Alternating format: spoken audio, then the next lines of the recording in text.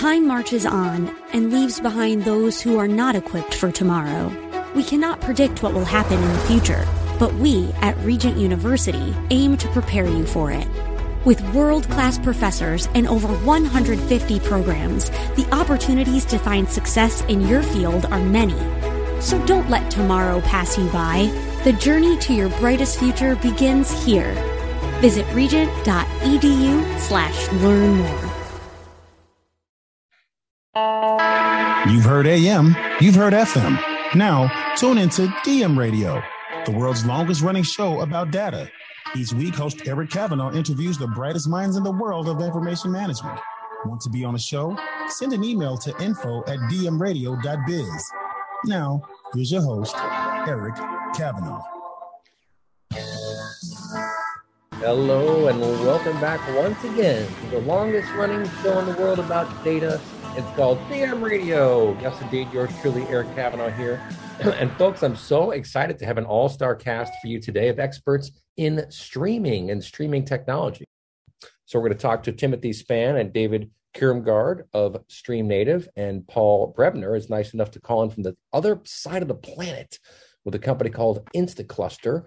But let's just talk, first of all, what do we mean by streaming? So a lot of folks, of course, think of streaming in terms of Netflix for your movies or Spotify for your music. And this is one of these interesting cases where the consumer world really maps very tightly to the enterprise world. Usually there's innovation in one that comes to the other, and it seemed to be fairly concurrent, no pun intended, in terms of how this happened in the enterprise world with streaming data. So there's Apache Kafka, of course, which a lot of people know about. It's a very popular company called Confluent sits on top of that. I've talked to those guys quite a few times over the years, but there are other streaming technologies as well. Flink, Apache Flink is one, and Pulsar is another as well. And the gentlemen on the call today, two of them know a lot about that, and they all know a lot about streaming in general. So what is streaming? If you think about the history of data and data management and what we've been doing with data in the analytics space, in particular, the model has always been the same until the recent past, meaning you capture some data somewhere, you persist it in some sort of enterprise system, and then typically you would take it from there and put it into what's called an enterprise data warehouse. So companies like Teradata, obviously, but also Vertica and quite a few others. Parexel was one interesting one for a while that got bought. That's now Amazon Redshift. But the point is that you would grab data, capture data, persist it somewhere, and then analyze it in that analytical engine, like your Teradata or whatever. There are lots and lots of analytic engines these days. But streaming is a different story entirely. So with streaming, you can actually analyze the data as it's flying across the transom. So you're looking at data in motion, which is obviously much more timely and very powerful for certain use cases. Now, there are times when you don't have to worry about that, obviously, but streaming data really poses tremendous opportunity and some architectural challenges, to be sure. You have to know how to hook all these things up to get it to work properly. But streaming data is very compelling, it's very powerful, and it's really reshaping the industry. And so I've kind of wondered to myself, are we going to see streaming analytics services replacing traditional offline style processing like we saw in Teradata and these other engines, or is it just going to be new use cases? Will it be some balance of the two? I'm quite sure it's that last. It's going to be both, right? But our experts today are going to tell us all about that. So without further ado, let me bring in Tim Span from a company called Stream Native. Tim, tell us a bit about yourself and Stream Native and what you do with streaming and how you help people get good ideas and make things happen. Sure. I'm Tim Span. I'm a developer advocate at Stream Native, which my role, I'm trying to help everyone out there in the open source at different companies in the community work with Pulsar and the related technologies, whether you're just learning, coming over from something else, trying to integrate it with different technology. You know, it's pretty exciting. I came from a more traditional data background. I was at Hortonworks, and I started to adopt streaming when we started to make that difficult switch from batch to streaming. And, lots of different ideas over the last 5-10 years of, when is something a batch? When is it a micro batch? When is it a stream?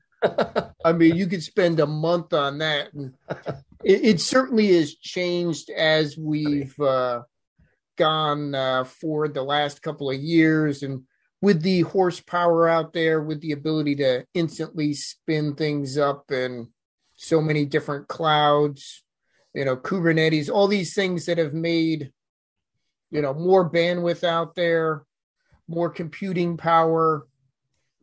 It's just, there's impetus to get these things done faster, because 10 years ago, people were fine. You order something and eventually it shows up. Now people have a phone and it's like, why is it not here yet? I ordered it a minute ago. So there's the whole culture has sped up.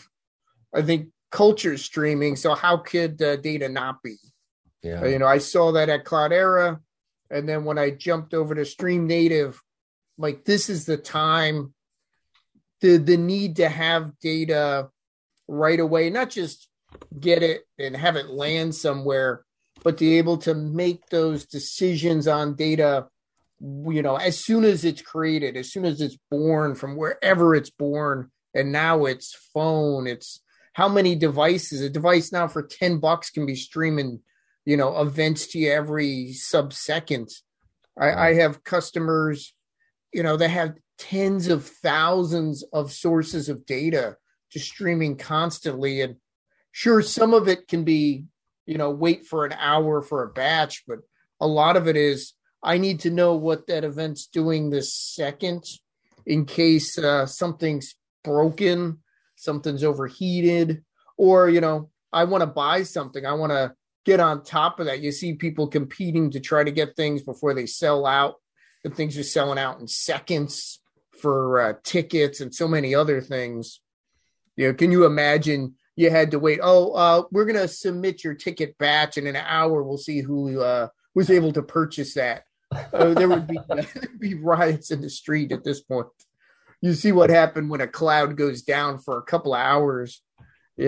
People aren't accepting that anymore. Yeah.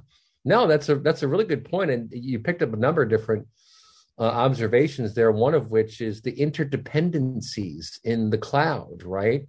And when you have all these interdependencies, you better make sure that everything is working, because if one bit goes down, guess what? Like, the other bits are going to go down as well, right? So I think that's one of the drivers to make it happen, right? Yeah, and that's something that's something that I latched onto that I really liked in the design of Pulsar. I came from, like I said, Cloudera, and we had things like NiFi and Kafka and Spark and Flink, and they all have a lot of advantages. But there's something unique about Pulsar in some of the open source that's in there that I really think solves some of these issues. Like you mentioned, well, what happens when something goes down? How do you, connect and interface with all these different things? How do you handle, things like geo-replication?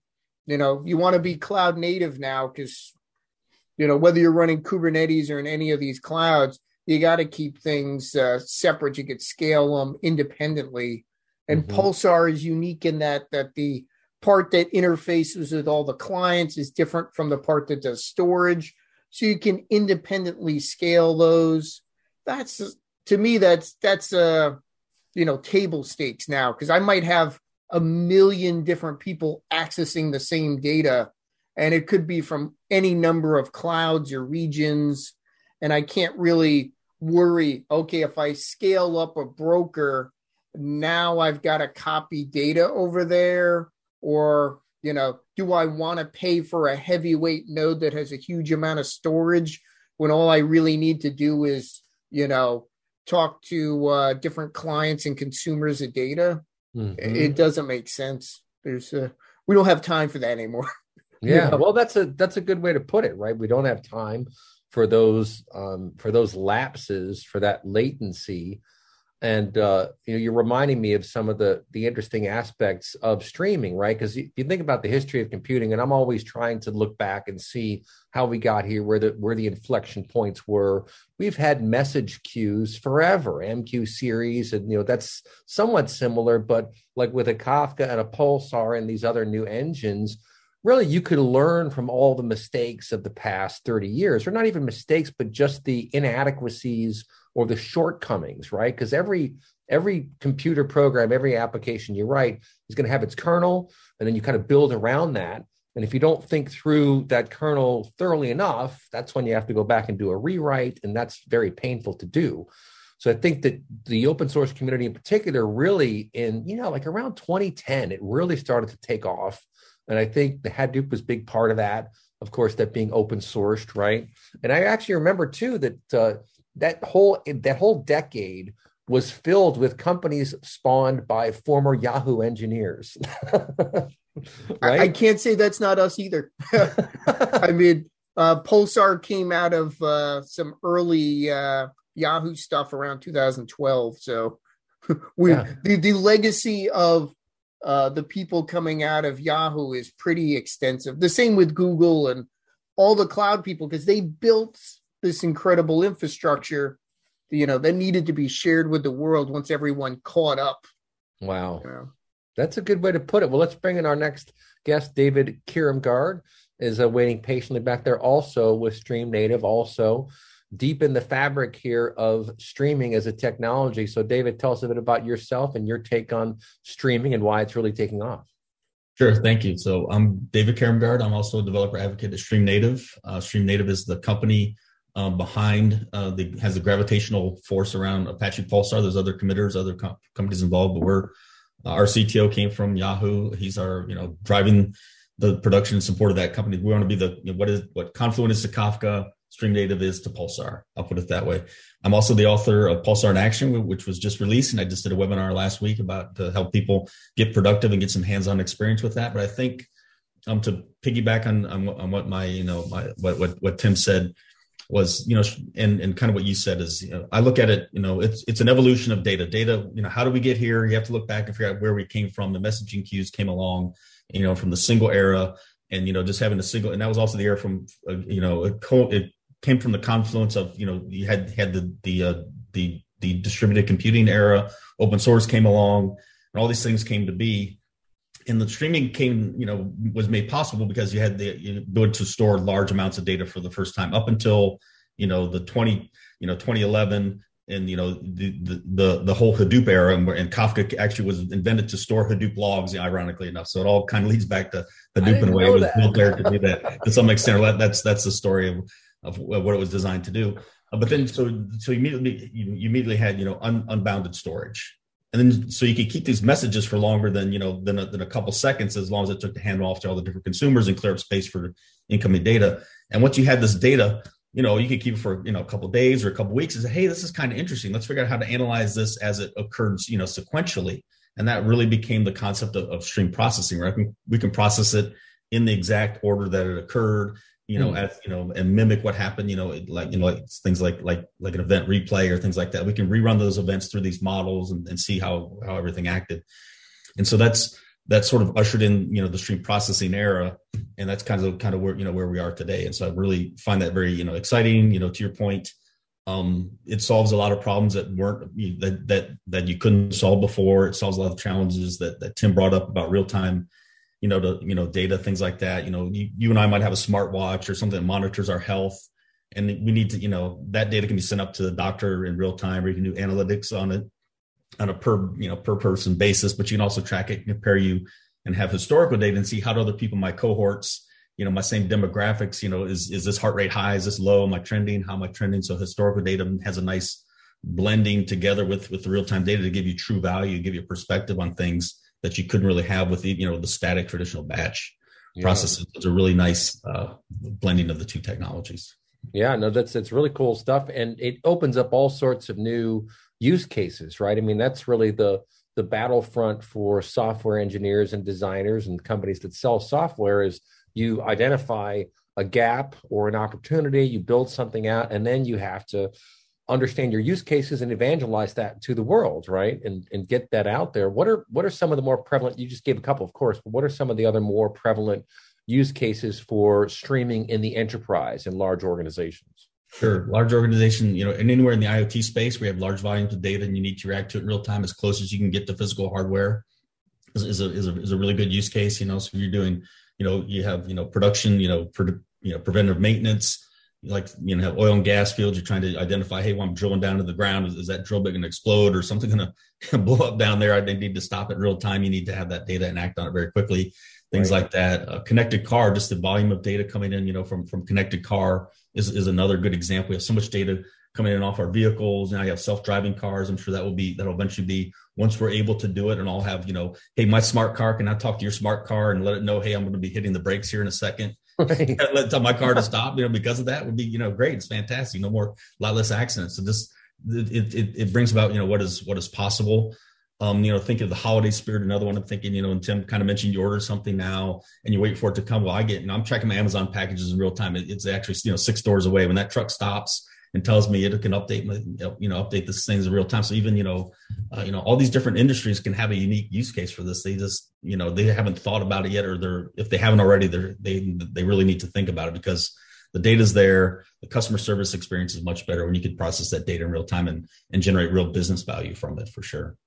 Yeah, the customer experience one is huge, right? To be able to set up feeds, right? Kafka, for example, works with topics, but to be able to set up feeds to the important systems that need the information. So you're not, and what's cool is it's sort of a hub and spoke, right? It starts here, but it can go anywhere as opposed to the traditional just point to point, back and forth kind of relationship. Now you can replicate that data into different systems. So as orders come in, for example, you can set up a stream to go, of course, to the warehouse to tell those people, but also to go to the marketing people, to go to the sales people.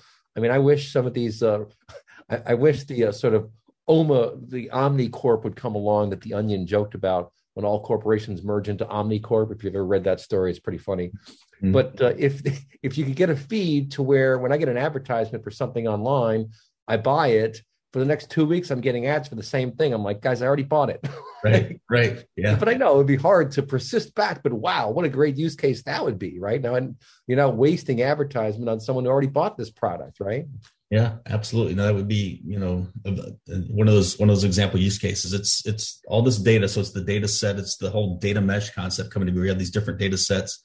And who can, make it available as a service almost. What data, what information do you have that's valuable? What information do I have that's valuable?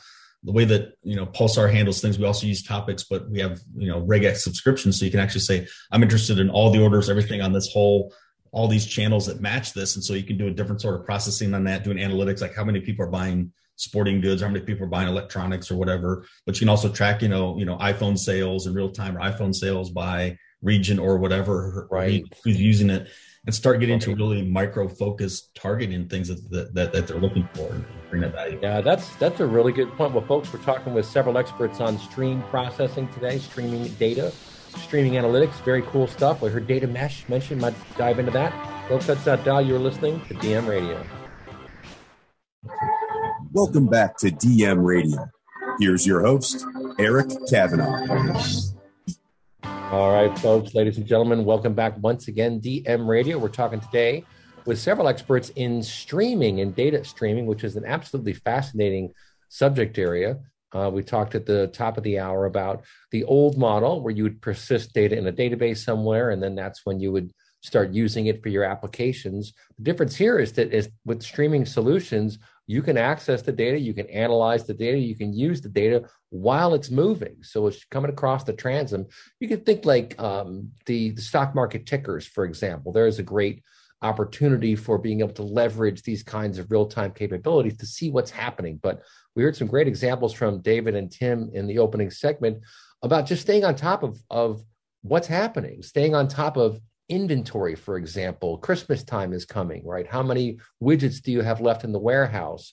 Being able to capture a stream early in the game, too, if you have enough data and can build a predictive model, that can help you understand planning, like forecasting, for example. You can tell from early sales in a particular region, oh, this is going to be hot in that region. There's no sales over here. Why not? Well, we don't know yet, but don't ship any stuff there because they're not even buying the stuff we already shipped them.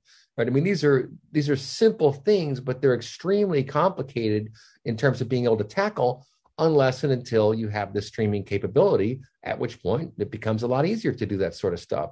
So it's great for optimizing, for driving down costs, for driving down delivery times. And hey, we're in a supply chain crisis right now.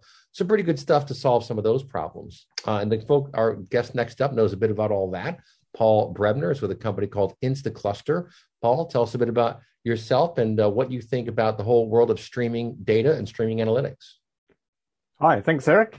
So I'm Paul Brebner. I'm the open source tech evangelist at Instacluster. I'm based in Canberra, but our company is global. We have customers everywhere, lots in the US, and they're all working in sort of different sectors, often mission critical, like banking, finance, retail, delivery, industrial, startups, even gaming. So they've cut across a lot of the use cases that the other panelists have mentioned already today. So we actually started out with Apache Kafka. But when I started with the company 4 years ago, we were just bringing Apache Cassandra. But when I joined 4 years ago, we were in the process of adding Apache Kafka. So it was an opportunity for me to start learning a whole new technology, a streaming technology. So what I spend most of my time doing is actually learning some of the new technologies we bring on board, build interesting sort of demonstration applications, blog about them, and occasionally get to give talks and participate in shows like this, which is very exciting. So over the last few years, actually with Kafka in particular, I've built some demo applications for IoT logistics. That was the first one I built. That was sort of like an Amazon clone. Another one I did recently was a sort of real-time anomaly detection system. So that was one that massively scaled up to 19 billion anomaly checks a day. It was a very large system that scaled really, really well. And there's another example, if we get time, I'll mention later on, which is a sort of an open source streaming data pipeline that I've spent the last 12 months working on as well. But I really like the title of this particular show, You Can Step in the Same Stream Twice. So I thought the idea of pitting two philosophers against each other, Heraclitus and Kafka, was a really interesting one. So that's what I thought I'd sort of focus on that aspect. So that please, stepping in the same stream twice actually sounds like one of the Kafka superpowers that I really like, which is Kafka's ability to replay events. So Kafka enables event replaying by default. So unlike some of the other earlier messaging systems that you mentioned earlier, it doesn't throw events away once they're delivered once. It actually keeps them around basically for as long as you like. So this means that the same event can be received by the same consumer more than once. So this is called event replaying. It's a bit like watching this show afterwards on the podcast. So you can actually watch it as many times as you like. But the other aspect, I think, of event replaying, which is critical as well in distributed systems and enterprises, is the ability to replicate the same event to multiple different consumers at the same time. So that's more like the fan out or broadcasting use case, which is actually what we're doing live at the moment as well. So that's quite interesting metaphor. Right. Well, it's interesting because if you think about, again, how did we get here, right? We've always had data in the data world, in the computing world. You've had data moving around in different capacities, but it used to be that the pipes were very thin, the processors were slow, and storage was expensive, and all that changed. Now the processors are fast, the pipes are fat, the storage is cheap, so that whole game changed. But what you just mentioned, I find very interesting, of just setting up all these data as a service type feeds, because it's no skin off the provider's back. Basically, you're spitting out 3 streams or 5 or 7 instead of just one of the same information. Different people are subscribing to those feeds to get it. But like David was saying, if you have all these different sources of information, you choose, some from our retail stream, some from market data, for example, and you bring it all together to better understand what are the possibilities, how many widgets could I reasonably sell in this period. You can answer all sorts of questions in an informed way if you have the data, and you don't have to be walking around with floppy disks like we did in the old days, right? That's true. I remember floppy disks, even the 8-inch ones. So yeah, look, so there's a couple of different use cases around the event replaying in Kafka. This one I'll mention briefly is Kafka Mirror Maker. So that's one that's really quite useful for the geographically distributed use case. So it's quite a common use case these days. A lot of companies work internationally. You want to be able to make sure that if some event happens in one place, it's actually available in your whole ecosystem everywhere around the world, potentially. It's also great if you lose a data center, the data's not just in one place. So it's really good for high availability systems. But it's also really good for low latency systems where you just have to have the data really near where you're actually going to be processing it. So one of my demo use cases I'm actually working on at the moment is a globally distributed, low latency, high frequency financial application for stock market trading. So that's what I'm in the process of building at the moment. So that's quite an important use case for the Kafka event replaying. As I've been building some of these systems, I found that being able to replay events is really useful for development as well, like for testing, for load testing and things. If you've got all the events in your Kafka topic already, while you're actually trying to debug a system and test it out to make sure that some of the downstream systems actually work correctly, which often takes quite a bit of effort, you've got the same data there. You can actually use it multiple times. And particularly useful for load testing. I've used that quite regularly to make sure that the downstream systems can actually cope with the data that I know is already in Kafka, and the expected load that I would expect the downstream systems to be able to cope with. So there's a lot of use cases sort of around the whole DevOps part of the story as well, which is quite powerful, I think. But then finally, I mean, the really important one is the fan-out one, where you've got multiple consumers of the data, and you've got to be able to integrate multiple systems together, and particularly with multiple different heterogeneous downstream systems. So Kafka Connect is the sort of the main Kafka API that's really useful for that. So that's the one I've been playing around with for the last 12 months as well. Yeah, that's cool. And, when I think about replaying events, as you suggest, and you're right that I was getting philosophical with that title there. What I find very compelling from a discovery perspective and an analytical perspective is time series, right? Time series data, because you can watch it. It's always a question of where you put the markers. Where does the cycle begin? Where does it end that you're trying to understand? And if you can replay things again and again, you can kind of watch and see what's really happening. Because I think that's when you have the sort of aha moment, is when you're watching like a slider bar, for example, on development. There was a company in San Francisco, this is, 10 years ago. I remember looking at, they had done a mashup. Remember mashups we used to talk about? But they had all of this data from the San Francisco Bay Area, from the county, from the state, from like information about contractors and licenses and things, and when houses went up. And you could just run the slider bar and kind of see the development as it happens. That's very elucidating to watch it all pan out and then be able to go back and do it again.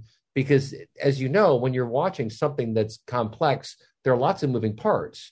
And the first time, second time, you won't really see what's happening. Third, fourth, fifth time, now you're like, oh, I see what happened. This car ran into that rock and pulled over here, and that caused this. But you can't get that from just photographs, which is like what a snapshot is, right? Just a photograph. You have to see things in motion to understand how they're moving and where they're going. So to me, that's one of the biggest, just fundamental benefits of this whole new discipline. What do you think, Paul? Oh, absolutely. So it's quite interesting, actually. It's a nice segue into the use case I've been looking at. So I was at a conference a year ago, a Kafka conference, and they were talking about the US CDC people building a COVID-19 specific Kafka pipeline in 30 days. And I thought, wow, I could do that. But I wanted to use some open source data and a slightly different, less dramatic use case. So I decided to use the NOAA tidal data. So the NOAA US weather people have lots of locations with very interesting real-time sensor data coming in. And there's a public API, you can consume that. So I built myself a Kafka Connect pipeline to consume that data on one side, put it into Kafka, and then I thought, well, what am I going to do with it? So my first experiment was actually then building the rest of the pipeline out to sync it into Elasticsearch and display it in the Kibana tool, which is for analysis and visualization. And that's precisely that sort of use case. So just seeing a single tide level at a single location doesn't actually tell you very much. What you need to be able to see is the pattern of the change of that over time. And it was really interesting. Immediately that I got the pipeline working and the graphs were appearing in Kibana, I could see that the tides were actually going up, as you'd expect. I could see that they had the right sort of period, which was, I think, 24 hours and 10 minutes. The tides go from maximum to maximum. And you could other interesting things that I didn't expect to see. I was able to map the data as well and show it geographically.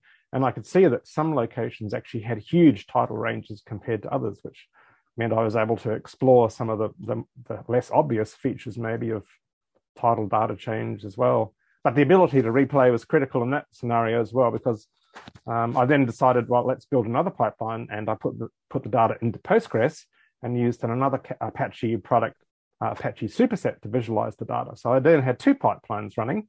The same data was being used in two different ways. And again, part of the story about the replaying was being able to use that to test and develop those two systems. There were different hiccups that I encountered along the way, and being able to reuse the same data multiple times was critical to be able to debug that sort of a system. Yeah, that's a fantastic use case. I'd love to take a look at that sometime. I've got quite a good talk on that one. It's quite a visual one. It's a bit hard to talk about on the radio, but I can sort of imagine what's going on at that point. So. Right. No, that's cool stuff. Well, let's bring our guests back in. Let's bring Tim Spann back in, maybe to comment on that, on the use cases and the value of all of this. And as with a lot of other technologies these days, Tim, I think that part of the challenge is just changing the mindset and trying to kind of shatter the old version of how we did things to recognize that there's a very new and different way of doing things that is much more powerful. And the key really is scale. We've said that several times. Being able to scale out. That's why you have ML ops these days. That's why you have data ops these days, because you want to be able to scale out quickly and have your audit trail and all your governance baked in so that you can just kind of have fun with the data. But what do you think, Tim? Yeah, certainly these days, scale is expected even for small companies. I mean, before you had to be someone who was in, Google, Yahoo, someone of this size to have massive data, but you can easily start bringing in, millions of records a second, petabytes of data, and be, a small time company. The amount of data out there and being able to scale up, scale down, geo-replicate, tier out your storage. So you're not paying, tremendous amount of money to keep your things in, say, a topic for, years if you need to, whether it's petabytes or not. That's something that was pretty critical for Pulsar, is having things like geo-replication and tiered storage, just because our use cases we started with were big. And I mean, we needed the data right away. And to get those people who were, maybe stuck in those brownfield applications, we don't make everyone change all their code overnight, because I worked on government projects. It could take them a decade to get off of, old JMS things. So Pulsar's got native connectivity to older style of messaging and support for different messaging semantics. So, you could just keep those same libraries you have and just start using Pulsar. And then once it's in the topic, it could be used in a more modern application while not rewriting all those applications right away. So it gives you that ability to slowly jump on the moving truck and not, have to stop it or not have to throw away valuable sources of data just because maybe I can't stop them. Maybe, I can't recompile them. I can't use a newer library for some reason, which happens. You know what? You reminded me of one of my favorite aspects about this technology in this space in particular. And I remember actually interviewed Jay Krebs probably like 5 or 6 years ago now. And I gave him this analogy, and I think it still holds true even more so today. It is a stepping stone, right? Because it's almost like the highway system that we built in the 40s and 50s in the US. It goes up and around cities, but you can connect to it, and then you get a lot faster across the country. Well, folks, don't touch that dial. We'll be right back. You are listening to DM Radio.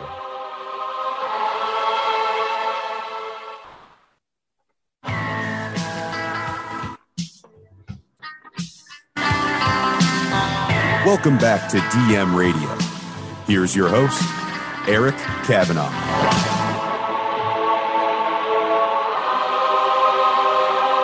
All right, folks, welcome back. Welcome back once again to DM Radio.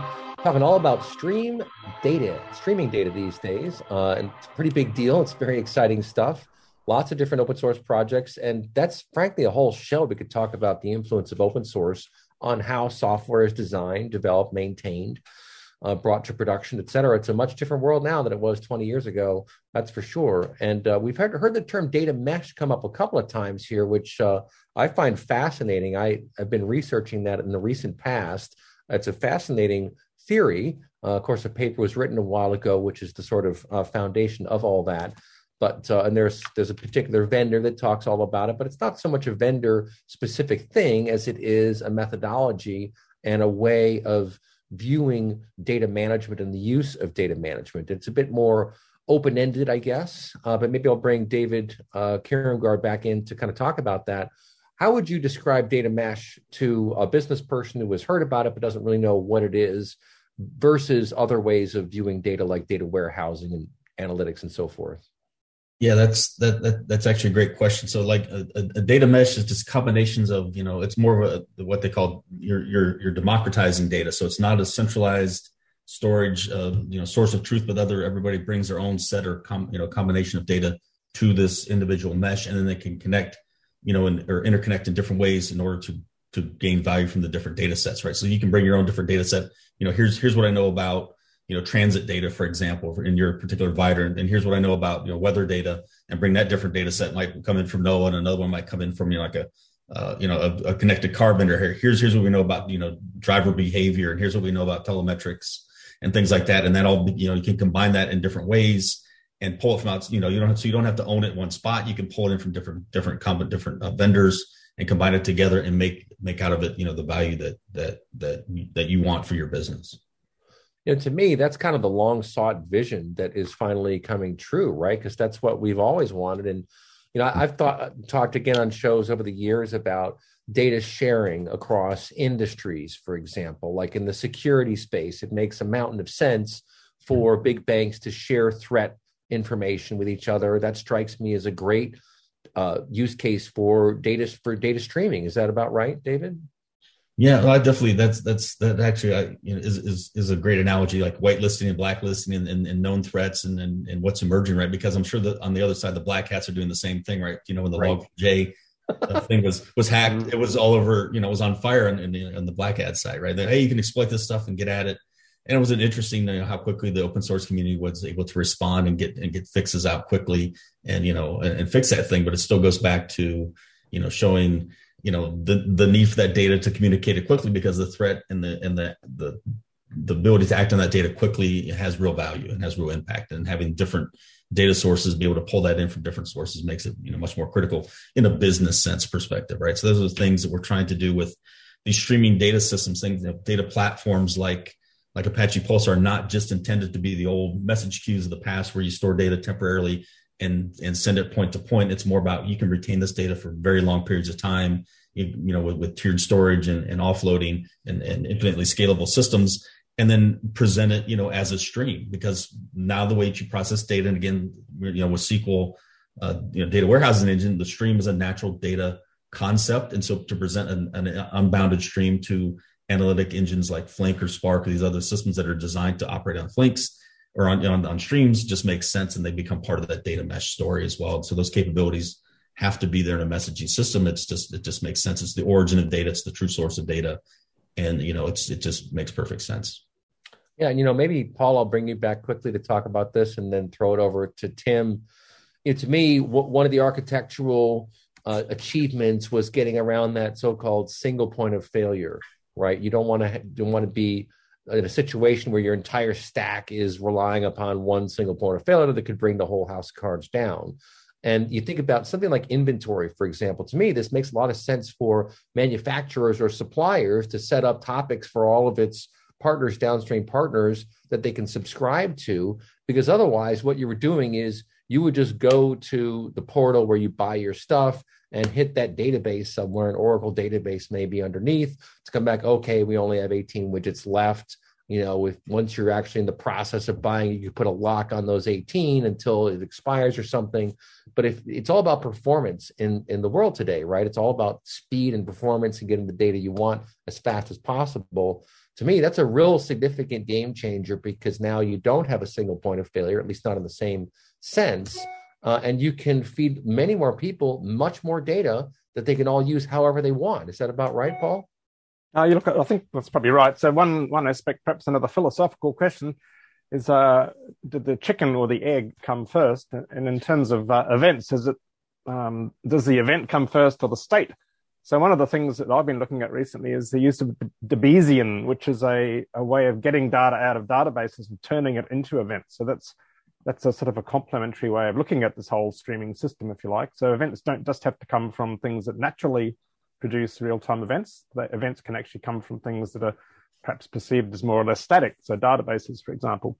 And then at that point, you can then do quite interesting transformations on that type of event data and potentially feed that into other systems that would have a bit of a mismatch naturally, but you can then reuse that data in a different way and also solve some of the sort of the throughput mismatches as well. Because, events are fast, whereas databases are quite slow. So there's potential issues around performance and capacity with those sort of different systems working at different speeds. But with things like with Kafka Connect, for example, you can actually address those types of issues, both the transformation of data and also the capacity and performance. Yeah.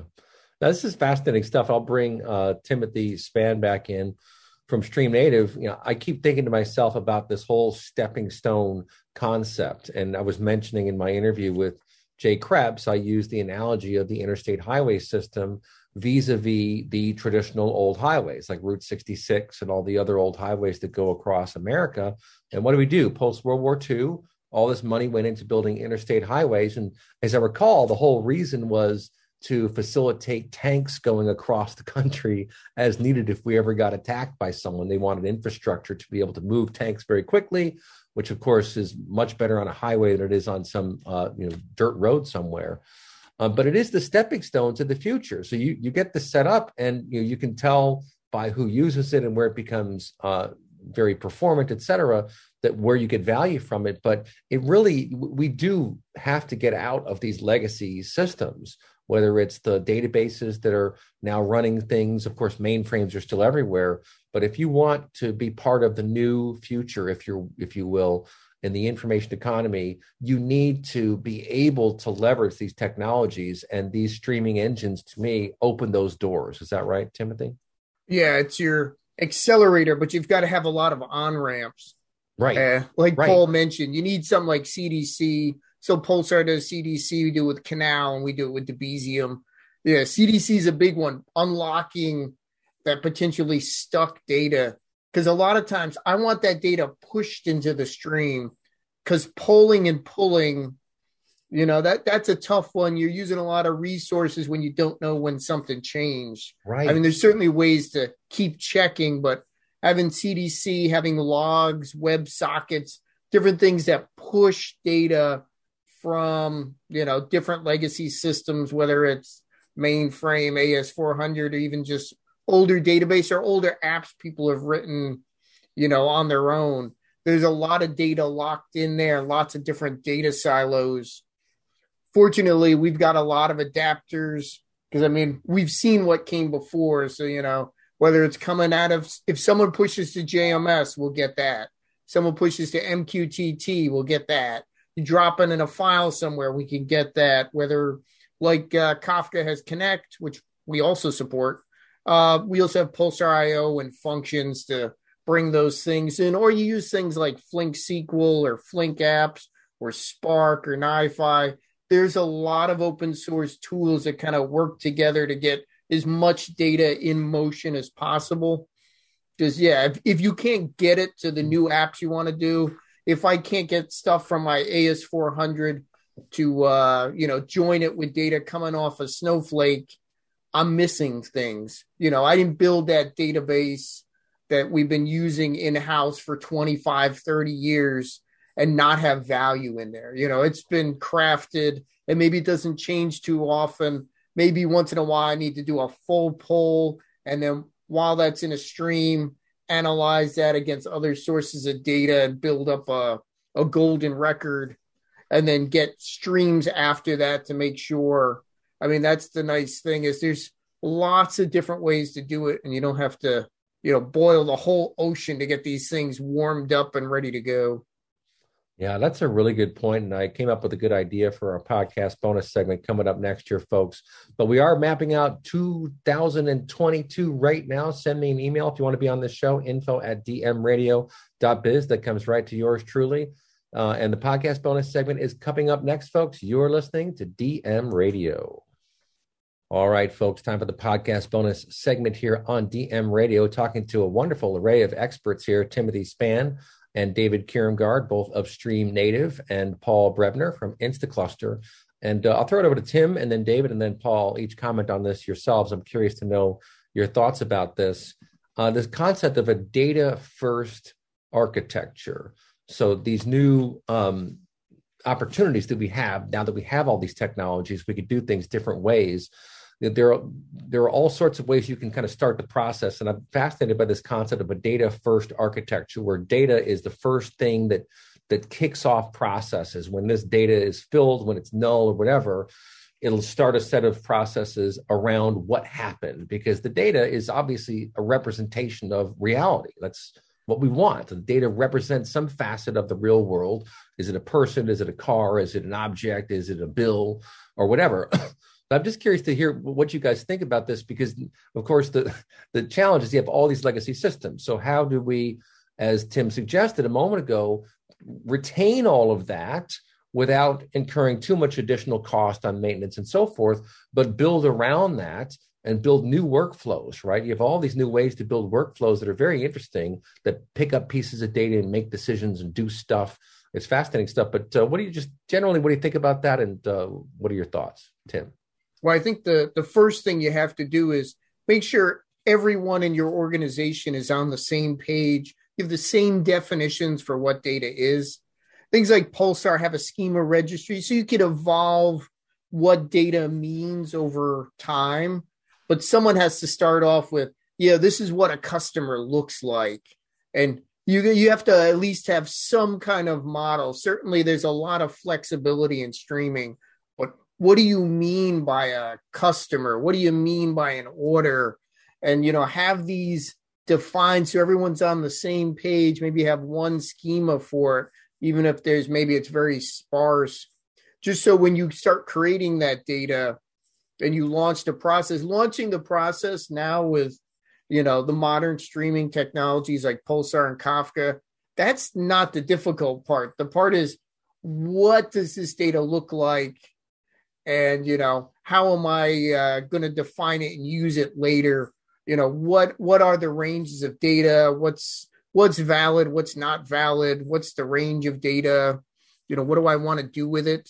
Because pulling that off of a database with CDC, pulling it out of a log, pulling it off an event, pulling it out of a phone, or having it pushed to the stream, we have hundreds and hundreds of sources to do that. So that's not the problem. Defining it, having everyone agree to it, right, and making sure it's clean and ready to go, that takes a lot of people. That's the hardest process. That's a good point, David. I'll throw it over to you. And I'm trying to think of a concrete example of where this theory comes from, and think of on a web app somewhere, someone comes in and opens an account, right? So they open an account that goes to a database somewhere, like if it's a banking account or something like that. It's pretty important stuff. There's going to be a latency on traditional processes for what to do with that. But if you have a streaming solution set up to where the moment that account is created from the front end, it also sends an alert to the marketing people, to the admin, to the accountants or whatever. Mm-hmm. Because again, you even talked about it earlier, being able to compare streams and see, right? And I know for sure from a past life in the banking world, closing accounts, like the exception management, as they call it, that's the hardest part of their job. When they're trying to close the books, it's all the stuff that doesn't fit into the boxes neatly that's difficult to manage. And that's what people spend all day working on, is that stuff. So any additional signal you can give to your teams to help them make sure that it's valid, it's a real new customer, it's not a bot, for example, it's not an error, that's all useful stuff. And to me, it gets pretty interesting because, especially over time, because people will start to realize, wait, so I can get a stream on this activity and that activity. That starts to get pretty interesting. But what do you think about this whole concept of a data first architecture? Yeah, I actually like it. I think it maps back to a lot of the new emerging concepts we're seeing as far as microservices and event-driven architecture, where, like you said, a single business event occurs and different organizations or parts of the organizations want to react to it independently. They all have their own thing to act upon it. And so having that single source of truth stored somewhere and then triggering like an audit, a fraud detection for an event opening, or things like, so my book, I use a food delivery application based on microservices using Pulsar functions. So a customer order gets placed. Well, the restaurant needs to know about it. The driver needs to know about it. And there are all these events, and then people dynamically subscribe to them. And then based on what you see in these values drives the whole business interaction, which is really models, real life quite nicely, which is always a hard part of, in data science or, computer science. We've always thrust these models upon what reality looks like with object-oriented programming, these other ways to sort of fit it in these boxes, and it never fits nicely. So have an event that says, hey, the driver that has your order is here. And then you can send that up there, and then there can be a notification app that can send you alert to your phone that says, hey, your package is 5 minutes away. And it's a very, native, simple interface, and it makes it easy for everybody to, stay in their domain. The data can get enriched. It can stay nice and smooth. And then you can decide what you want to consume or not consume and blend together. And it's a really good approach, I think. And it fits nicely with those trends. Yeah, that's cool. And Paul, I'll throw this one last question over to you. As I think about the value of open source, and there's tremendous value that the open source community has brought. And one of the key values, it seems to me, is that it mitigates the process of reinventing wheels, right? Because hitherto, everyone reinvented all their own wheels inside their IT department with their data center. People were just reinventing wheels all day, all night. And it's kind of solved some of those problems. And I kind of see the same thing here with streaming and data, because what happens? Everyone wants their own data. No, this is our internal data, first party data. I have my data set that I'm biased towards just because it's mine, et cetera. But the more we can share these streams of data that make sense, like again, weather data is a perfect example, some of the stuff you're working on, and allow people to subscribe to that feed, you're really optimizing the time you spend. I talked to someone just earlier today. The most precious commodity now, and probably always has been, but it really is time. And I even say it's more than time, it's energy and it's morale, right? And I see these as really boosting morale as well. But what do you think about that, those concepts, Paul, in the context of a data-first architecture? Yeah, lots of interesting ideas there. Could take an hour to unpack even half of those. Yeah, look, just picking up perhaps on the whole workflow idea and exceptions and time, trying to combine it together. So with Kafka in particular, everything is just changing all the time. So it's really easy to build very complicated, loosely coupled systems where the data is just being transformed and reused for multiple purposes and things. But it's actually quite hard to keep a handle on the state of that whole system at that point. It's really good for things like pipelines where the data is constantly moving and you've got to be constantly responding and doing stuff to it. But what do you do with the more traditional workflow, say one where you're actually, which involves delivery drivers, like an Uber use case for the Uber food, for example? Well, in fact, it turns out there's actually a new technology, a new open source technology that we've just actually made available as a managed service in the last few weeks, which is Uber Cadence. So Cadence actually is a scalable workflow technology. It's developer first, so it's basically designed so you actually write your workflow in Java with the support of the Cadence infrastructure, and it gives you all of the nice things you'd like to be able to do to manage and understand the state of things like deliveries, for example. And it's all failure proof. If the whole system breaks or fails for whatever reason, it'll just restart automatically again. And it includes all the aspects of time and exception handling that you really need for workflow management as well, which is quite hard to do in a pure streaming environment like Kafka. But it actually works really well. It's complementary, again, which I think is a key thing of some of these open source technologies. You don't have to choose one or the other. You can get Kafka to work with lots of things. And so Cadence actually, in the last week, I've actually got Cadence to work with Kafka microservices. So you can actually send a message to Kafka, call a microservice that you've perhaps got already in a system running in Kafka. It'll do some processing for you and then send the result back to Cadence and then trigger the next part of your workflow. So that's a really cool technology. I've only just started playing with that, but I think it has lots of potential as sort of a crossover technology. We'll talk to you next time, folks. You've been listening to DM Radio. Cable news, noisy, boring, out of touch. That's why Salem News Channel is different. We keep you in the know. Streaming 24/7 for free.